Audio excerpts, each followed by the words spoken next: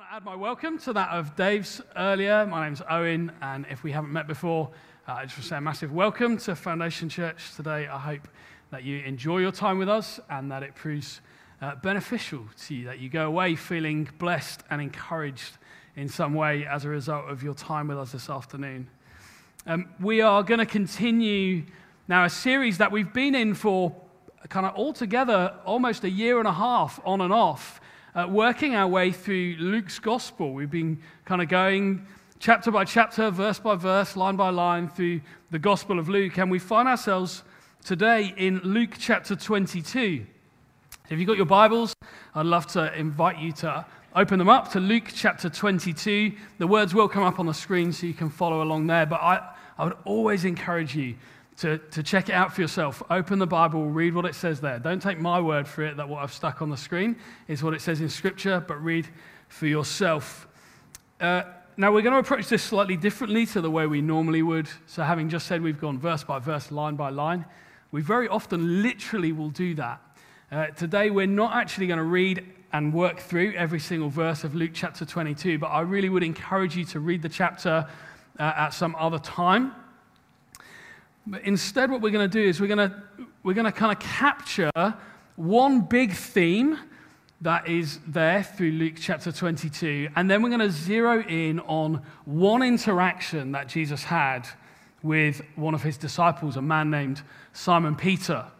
And we've seen as we've gone through Luke's Gospel, this series we've called On the Road with Jesus, that as Jesus journeyed to Jerusalem, journeyed to the cross, journeyed to accomplish that which he came to do, he met people along the way, and Luke's Gospel is littered with these accounts of Jesus engaging with people and speaking life and hope to them, engaging them and calling them out of darkness and into light, calling them into the kingdom of God.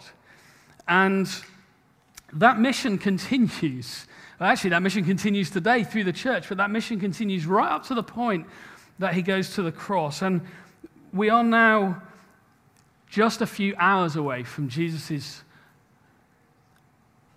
being arrested and tried and then taken to the cross when we jump into chapter 22. And we've got to get the context before we dig too deep into these verses. So we need to remember what's about to happen when we read what we're going to read today, okay? Jesus is about to be arrested and tried for crimes he hasn't committed and then crucified, though he's done absolutely nothing wrong whatsoever. And what's more, he knows that's what's going to happen to him. And what's more, we read in John's Gospel, he says openly, he says, "No one takes my life from me. I lay it down, I give it willingly." See, Jesus came, lived without fault, lived without sin, lived completely blamelessly before God and before men. And then went to the cross and took upon himself the punishment that all of humanity deserved, that each one of us has earned for ourselves in our rebellion against God, in our what the Bible calls sin. And with the cross in full view, knowing exactly what's going to happen, that's the context that we read in. And the kind of big theme that I want us to see in this chapter actually is that of God's sovereignty, of the fact that God oversaw and orchestrated these events. Jesus is about to go to the cross. That isn't an accident. He's about to be tried and crucified. That isn't a mistake. It's not just the act of people who hate him and want to see him dead. Actually, it's the sovereignty of God. And so I want us to quickly look through this chapter and see where that gets pointed out to us. Luke's very careful to make sure we don't miss that we're in no doubt as to the fact that this is God's plan being worked out. This is God's good plan being worked out. And so the first place we get to see that is in verses 1 and 7, and that's about timing. Do we read in verses 1 and 7 that this is at the time of the feast of the unleavened bread, or Passover. We read in verse 1, now the feast of unleavened bread drew near, which is called the Passover. Or in verse 7, then came the day of unleavened bread on which the Passover lamb had to be sacrificed. Why is that significant? Why the day that Jesus is going to be arrested and tried and crucified, is it important or significant that it's the Passover? Well, the Passover was a Jewish festival of remembrance that came from their time in slavery in Egypt and commemorated for them how God brought them freedom from slavery, freedom from the oppression of the Egyptians. And that came about by God saying to his people that the last and final plague that he was going to send on the Egyptians would be the death of the firstborn. Not insignificant that it's the death of the firstborn. But that if the Israelites were to take a lamb without blemish and to kill that lamb and put the blood of that lamb on their door, that the angel of death would pass over them and that they would remain unharmed. And they would then be released from slavery as Pharaoh eventually said, enough is enough. Go. Moses, after time and time again, going to him saying, God says, let my people go. And Pharaoh going, not a chance of it. Eventually, this lamb whose blood was shed instead of the blood of the people of God meant that they were able to go free. And for generation after generation after generation, the Jewish people had remembered that God brought them freedom from slavery. He brought them freedom, that they were saved, that they didn't die because the blood of the Lamb covered. That Passover festival that they celebrated, that Jesus and his disciples are about to sit down and celebrate together, was always pointing forward to this moment. It was a picture. It was a picture of what Jesus was going to do for his people. That just as the blood of that lamb meant those people could go free, free from slavery, free to enter into the promised land, so too the blood of Jesus would mean that you and I could go free, free from slavery to sin, free to step into the true promised land of eternity with God. You see God's hand orchestrating this. This timing is not coincidental. We find again in Isaiah chapter 53, pictured the suffering servant, this prophecy that was again foretelling that Jesus would come and sacrifice himself on behalf of his people. He's pictured as being like a lamb led to the slaughter, bearing on himself the sins of the world. It picks up on this Passover imagery. Then again, in John's Gospel, we read John chapter 1, verse 29, as Jesus comes to the water to be baptized by John. John the Baptist sees him coming, and what does he say? He says, behold, the Lamb of God who takes away the sin of the world. And then in verse 15 to 20, Jesus takes the Passover and applies it to himself. In the hearing of his disciples, we read from verse 15, he said to them, I have earnestly desired to eat this Passover with you before I suffer. But I tell you, I will not eat it until it is fulfilled in the kingdom of God. He took a cup, and when he had given thanks, he said, take this and divide it among yourselves, for I tell you that from now on I will not drink of the fruit of the vine until the kingdom of God comes. And he took the bread, and when he had given thanks, he broke it and gave it to them, saying, this is my body, which is given for you. Do this in remembrance of me. And likewise the cup after they had eaten, saying, this cup that is poured out for you is the new covenant in my blood. Jesus took these symbols and applied them to himself and what he was going to do. He said, this Passover was always about me.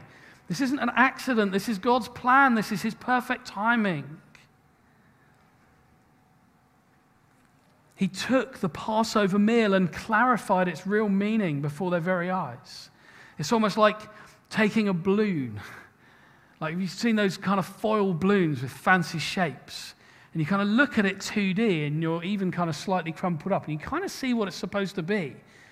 But then as it's inflated with helium, all of a sudden you see what it was really supposed to be all along and what it's supposed to look like. That's what Jesus does with this Passover feast as he takes it, and it's why we now celebrate communion, as he takes it and says to his disciples, this is about me, this is about what I'm going to do. And it's like he inflates it with meaning, and so we see what it was always about. God's sovereignty in tying together this Jewish feast and the crucifixion of Jesus is stunning. We see for hundreds and hundreds and hundreds of years, God's plan had been being outworked amongst his people.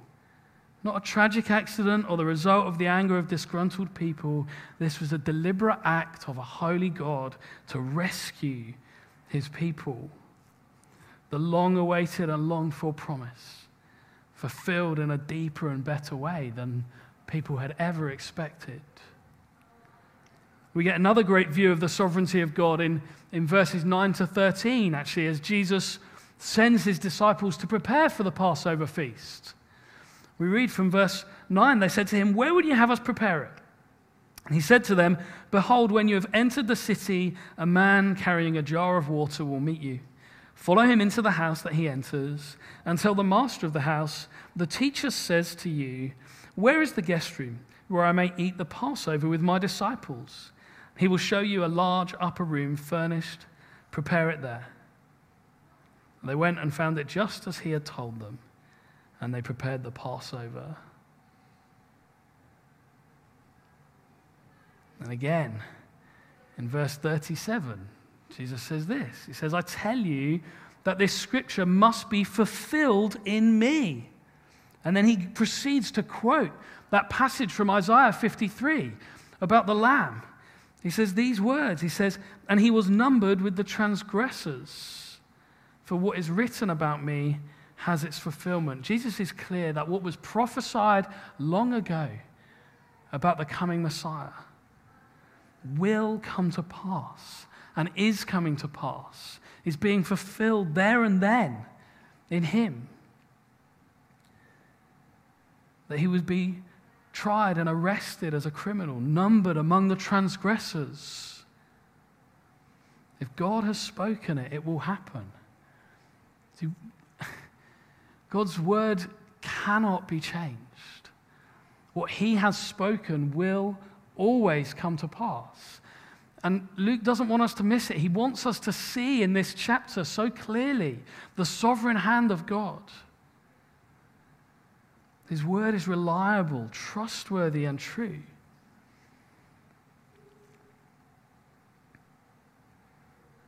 And then finally, we see Jesus recognizing and submitting to the will of the Father. Okay. We read in verse 42, he's in the garden in full view of what's about to come, in full view of what's about to happen, knowing the agony that awaits him at the cross and the separation that he would experience from his heavenly Father for the first time in all eternity as our sins were placed on him and the Father would turn his face away and no longer look at his Son as he bore our sins on himself. We read this, he prays, he cries out in the garden, "Father, if you are willing, remove this cup from me. Nevertheless, not my will, but yours be done." Jesus knows that this is the plan.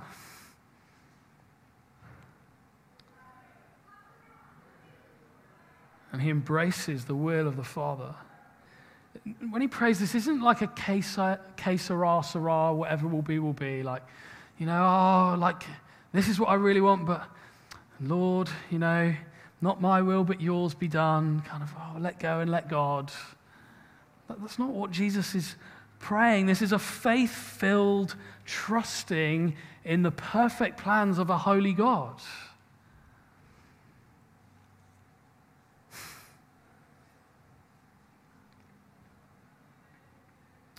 understanding the sovereignty of God in what's going on here is essential for us.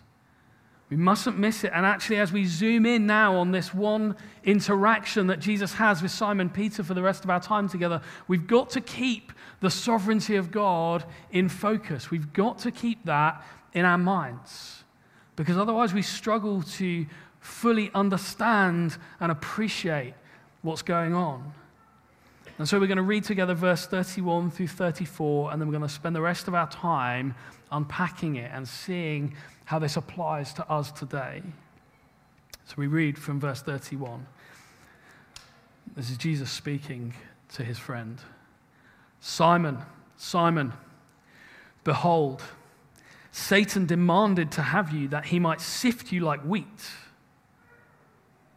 But I have prayed for you that your faith may not fail. And when you've turned again, strengthen your brothers. Peter, that's Simon, so his name was Simon Peter, okay? So Peter said to him, Lord, I'm ready to go with you, both to prison and to death. And Jesus said, I tell you, Peter, the cock will not crow this day until you deny 3 times that you know me. Remember, the sovereignty of God is in full view in this passage. Now, when Jesus says, Simon, Simon, behold, Satan demanded to have you that he might sift you like wheat, we've got to see as well that the you there is plural. We don't get like a plural you. It's like a y'all. If we were American, you could have a y'all. But we're not. So it's a plural you, which the English language doesn't permit us to have without saying y'all. Okay, Jesus isn't just saying that Simon Peter will be sifted. Actually, he's saying that the devil has demanded to sift you, my disciples, my people, my followers. Remember the sovereignty of God. He says, Satan has demanded to sift you. The devil has power, but he is not all-powerful. He is not in control. God is sovereign. Luke has made that abundantly clear to us, as does the rest of Scripture. Satan can't just do it. He doesn't just kind of get to run around doing whatever he pleases. That's not the picture we see in Scripture. He has to have that permitted by one who is higher, one who has all authority, the one who is sovereign. He requests to sift the disciples, and God permits this sifting. Okay? God's in control. If God says no, it's not happening. But he permits this sifting. Now we get a behind the scenes at what this might look like, perhaps, I guess, in Job chapter 1 in the Old Testament. If you're familiar with that story, or if not, see, Satan comes to God and highlights, well, actually, God says, where have you been? And Satan says, roaming back and forth. And God says to him, have you considered my servant Job? And Satan's response is to say, Job is only a righteous man. Job only loves you and only worships you and only follows you because you've given him loads of good things, God. Like he's got a nice wife and lots of children and land and property. And like he is only worshiping you, God, because you've given him the good stuff. Let me strip all that away from him, and you'll see he won't worship you anymore. And God permits it. Just like he permits the sifting with Simon Peter and the rest of the disciples, he permits Satan to test Job in this way. But he says, that's fine, but you must not touch him. Don't lay a finger on him. You're not allowed to do that. And so Satan strips everything away overnight. Complete tragedy. His children are gone. His crops are gone. Everything he has just evaporates in a moment overnight, apart from his health. and his marriage. And it doesn't work. Job doesn't stop worshiping God. He wasn't just in it for the good stuff. He saw the goodness of God for who God was, and he continues to worship God. And so Satan, probably somewhat disgruntled, goes back to God and says, he's only still worshiping you. He's only still following you because he's got his health. You let me strike him down and take his health away from him, then you'll see. Like, he only loves you because you're doing good stuff for him still. And God permits him to do it.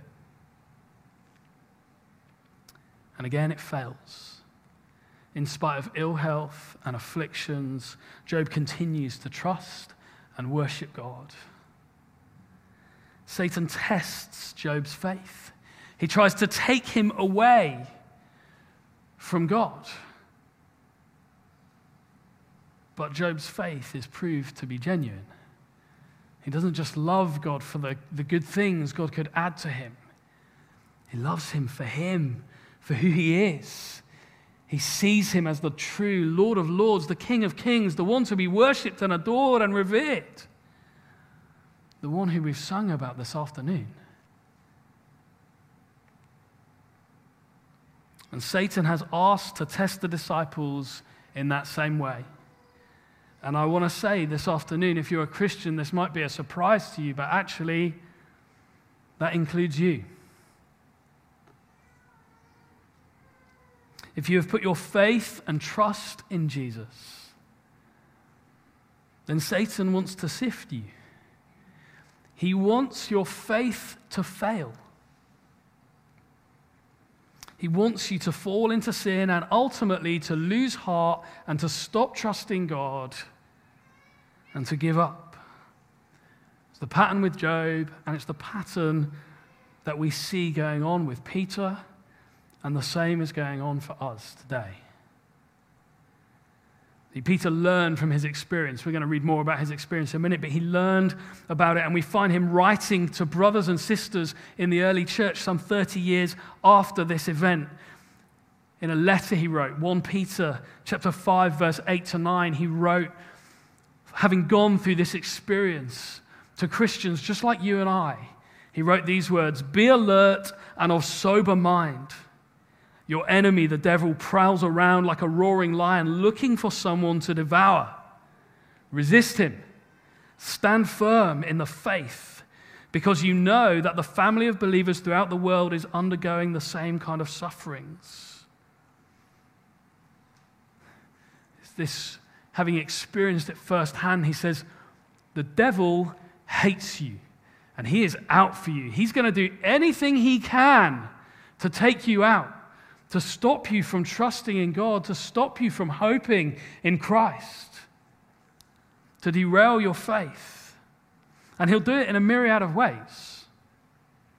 Maybe you've experienced some of this. Through hardships or loss, the kind of thing that Job experienced, suffering, sickness, temptation to sin, the deceitful promise of fulfillment outside of Christ. Like this thing, you don't really need Jesus to fulfill you. Like if you had that, then you'd be satisfied. That's where you'd really be satisfied. If you had that relationship with them, then you'd be really fulfilled. It's lies. So the testing for Peter was real. And the testing we face as Christians is real.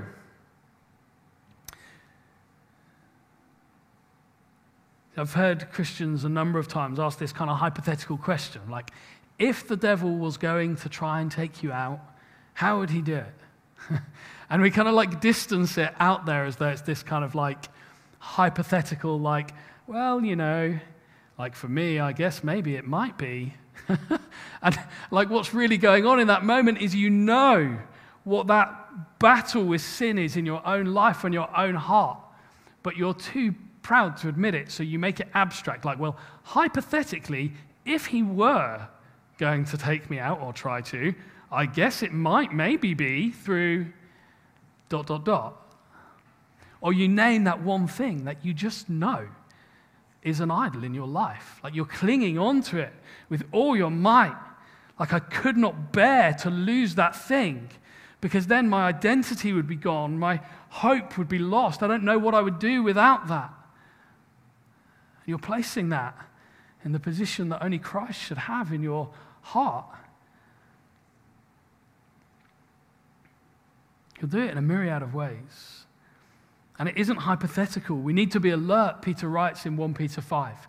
Be alert, be sober-minded, resist him. So I want to ask you to be honest with yourself. Not a hypothetical if. How? How is the devil trying to take you out? How are you tempted to depart from the faith? So the Christian life isn't like a fight, it is a fight. We need to be alert and we need to resist. But there's remarkably good news for us in this passage, in the way Jesus speaks to Peter as we do that. See, because you could hear it and you're like, oh, crumbs, like, this sounds really difficult. Like, what am I going to do? How am I going to do it? What if I don't manage? What if I mess up? What if I don't get it right? Remember the context as Jesus says these words to Peter. You're going to be sifted, Peter. What does he say? What's the context? A, God's sovereign, God's in control. And B, Jesus is just about to go to the cross to pay the price for our sins. And even in this discussion, Jesus tells Peter that he knows that Peter's going to sin. He's like, the devil's going to test you, and actually, you're going to deny me. And Peter denies it, like he thinks he's standing firm. You know, he's like, he says to Jesus, doesn't he? He says, I'm ready to go with you, both to prison and to death. It's like, I will never fail you, Jesus. I will never do that thing. But Jesus knows.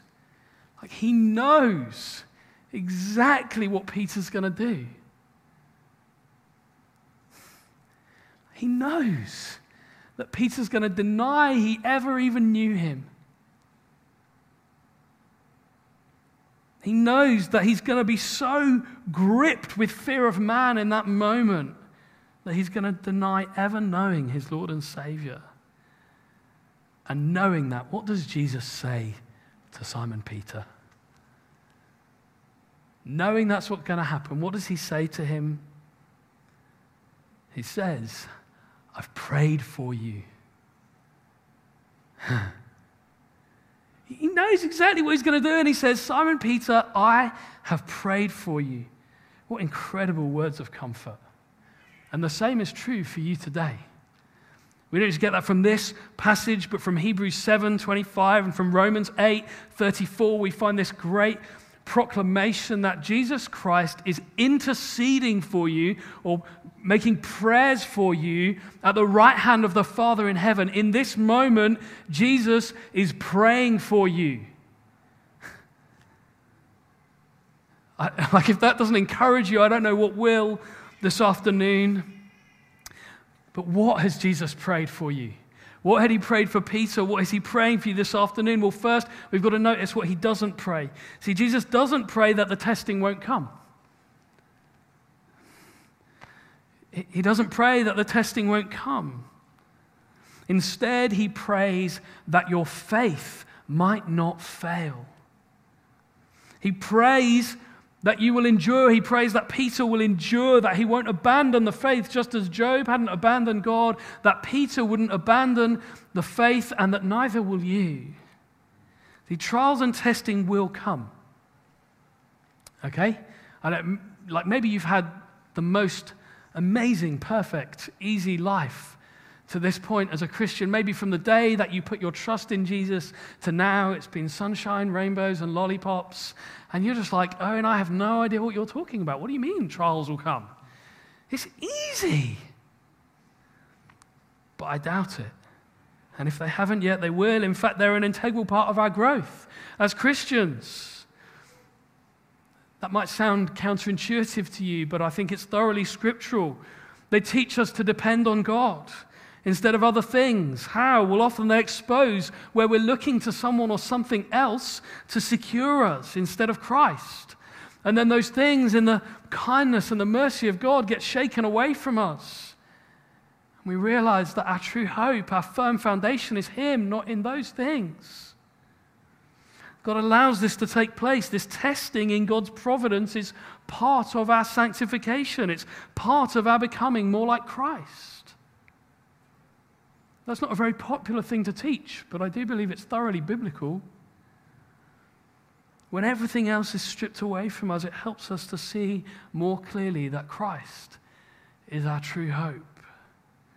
Suffering and hardships have a way of exposing what we're really trusting in.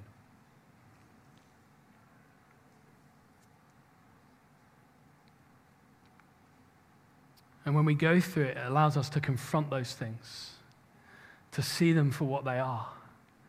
It's hollow, frail, fleeting, insubstantial. They're not able to bear the weight of our hope. We need something more solid, something more enduring. We need Christ. Having prayed that His faith will not fail, Jesus tells Peter that there will be purpose and meaning from this experience too. We read on in verse 32, he says, when you have turned again, in other words, after the testing has occurred, when you have turned again, strengthen your brothers. Well, we know from the rest of Scripture that Peter did that. We know even from the verses we just read from 1 Peter 5 that he did that. As Peter experiences the grace of God in forgiveness. See, how did Peter turn again? Does anyone know how the story goes? If you don't know it, we read, after the resurrection, Jesus comes and He meets with Simon Peter on a beach.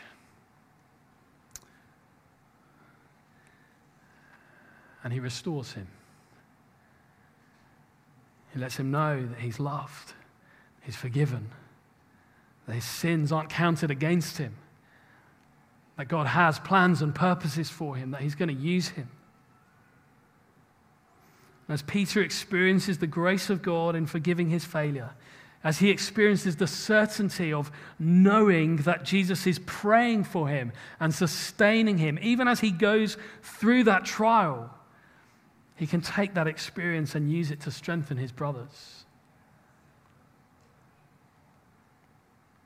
And the same is true for you. None of this occurs in isolation. Your Christian life does not exist in a vacuum. We're supposed to encourage and strengthen one another with our experiences of the grace of God and our knowledge of the fact that Christ is praying for us and sustaining us, even in our hardest times, that He's there as our firm foundation and our certain hope. See, Peter isn't going to strengthen his brothers by his power and incredible performance. Like, Peter isn't going to strengthen his brothers by his success story. It's worth us knowing that. He isn't going to inspire and wow them by being a faultless and inspirational leader. That isn't how this works. He fails dramatically, but he doesn't lose his faith. He continues to look to God, and he finds mercy and forgiveness in the person of Christ. And having experienced that, he's able to strengthen his brothers in their weakness. Peter doesn't avoid trial, and neither will you, and he doesn't strengthen his brothers either then by saying, Jesus prayed for me and so my life was easy. And he doesn't do that either. He's able to strengthen them through his testimony. I've found forgiveness, and so can you. I've found God to be faithful. Even through the trial, even through the hardest, darkest, most painful experience, I found him to be faithful. And he's faithful to you too. You can trust him. That's how Peter strengthens his brothers, as it's how we're supposed to strengthen one another. See, it's scant comfort or encouragement to say, my life is easy and I've never made a mistake. Okay? I mean, A, if you say it, you're a liar, and B, you're not helping anyone. Because they just think, well, mine isn't, and I'm not. And so they go away feeling condemned. How much more helpful to be honest about our experience of the kindness of God. And to say, in my darkest moments, Christ has been there sustaining me. In my most absolute failure, he's been there to offer forgiveness and restoration. You know, the circumstances that led to Jenny and I moving to Wokingham were far from pain-free or easy. There were lots and lots of tears involved when we moved here. We actually had to spend quite a lot of time seeing a counsellor and have trusted friends pray through things with us. In many ways, we felt like we'd lost everything. And just like Peter bent under peer pressure that night and fear of man by the fire as he denied Jesus, I failed to keep my emotions in check in that process. I failed to glorify God in my words and actions at times in that process. But I do know this, and I knew it throughout, and it's something we talked about lots as a couple, that even when it felt like everything was lost, we knew that Jesus was interceding for us, that he was sustaining us, comforting us, securing us in the fact that we had an eternal and unshakable hope in him. And in his kindness, we didn't lose hope. We didn't lose faith. He prayed that our faith would endure. I believe it's that which in many ways sustained us. And in his wisdom, he's used that process. He used that process to cause me to lean more fully on him, to depend on him. Pride and self-reliance was stripped away. I would say before that experience that I was quite a self-reliant leader in many ways. God used that to shape me, to cause me to rely on him. And actually I know since that it's affected the way we lead. It's affected the way I lead. It's changed me. James has known me for a long time, about 17 years or more. He can testify that God's used the experience of those years to change me. I've grown in my faith. I've been better equipped to strengthen my brothers. And so in a strange way, I'm grateful for that experience. I'm grateful for that trial. A man called Charles Haddon Spurgeon, who's a preacher some 100 years ago in London, wrote about this kind of experience like this. He said, I've learned to kiss the wave that throws me on the rock of ages. I've learned to kiss the wave that throws me on the rock of ages. That quote actually encouraged me and Jenny greatly, and has done over the years. If you've been in our kitchen, which lots of you have, you'll see a poster that says kiss the wave. It's a reminder to me that actually in his kindness, God will use difficult things to cause me to lean on him. What Spurgeon was summarizing with that, I've learned to kiss the wave, means I've learned to be grateful for tumultuous experiences and trial and challenge that throws me on the rock of ages, that causes me to to lean on God, to depend on Him, that shows me that He is my sure and certain hope in times of trouble, that those other things which I'm tempted to lean on or to rest on or to secure myself in fail and don't endure, but He and He alone does. God allows testing and sifting and buffeting to come and will use it for our growth, and throughout it, He prays for us, that our faith will remain steadfast. So take heart. Take heart this afternoon.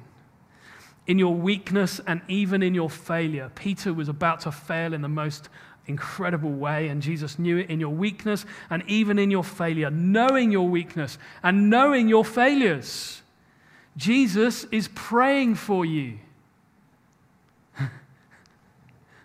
The creator and sustainer of all things is praying for you, bearing you up, sustaining you. A man called Murray McCheyne said this about these verses. He said, "If I could hear Christ interceding for me in the next room, I would not fear a million enemies. Yet the distance makes no difference. He is praying for me." If I could hear Christ interceding for me, crying out for me, praying that my faith would endure in the room next door, if I could overhear those prayers, oh, how it would strengthen me, yeah? But Murray McCheyne points out the truth. The distance makes no difference. He is praying for you. We know the end of the story for Peter. We've just talked about it. Jesus restores him. There's hope there for us. Brothers, sisters, if you've fallen into sin, do not despair. Do not lose heart. Do not lose faith.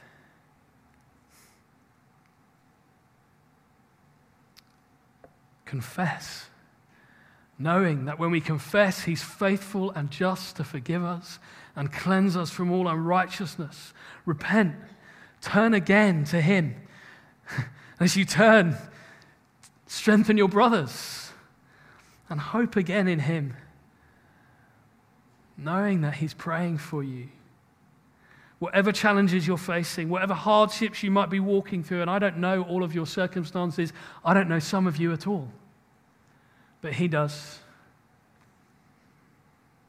Whatever you're walking through, do not lose heart. Do not lose faith. Cast yourself on Him. Cry out to Him. Cry out as Christ did in the garden, "Your will, not mine." If this testing is necessary for my sanctification, for my refinement, to cause me to lean on You, if it's necessary to stop me from trusting in those other things, to stop me from hoping in idols, then Lord, not my will but Yours be done. Hope in Him and know this: He is praying for you, bearing you up, sustaining you, caring for you, loving you. He is for you. And when this race is run and the curtain comes down on this fleeting life, you can know beyond a shadow of a doubt that there is an eternal reward that outshines anything this world has to offer. Brothers and sisters, we have great reason for hope this afternoon. Whatever you're going through, if your hope is in Jesus, it is the most great and glorious and sustaining hope that there is. Sure and certain, not rooted in what might happen, not rooted in what you might do or say, but rooted in what has happened at the cross, in His death and resurrection, as He conquered sin and conquered the grave. We have an eternal and unshakable hope. And what's more, as we follow him. He's praying for us. I want to pray for you now. And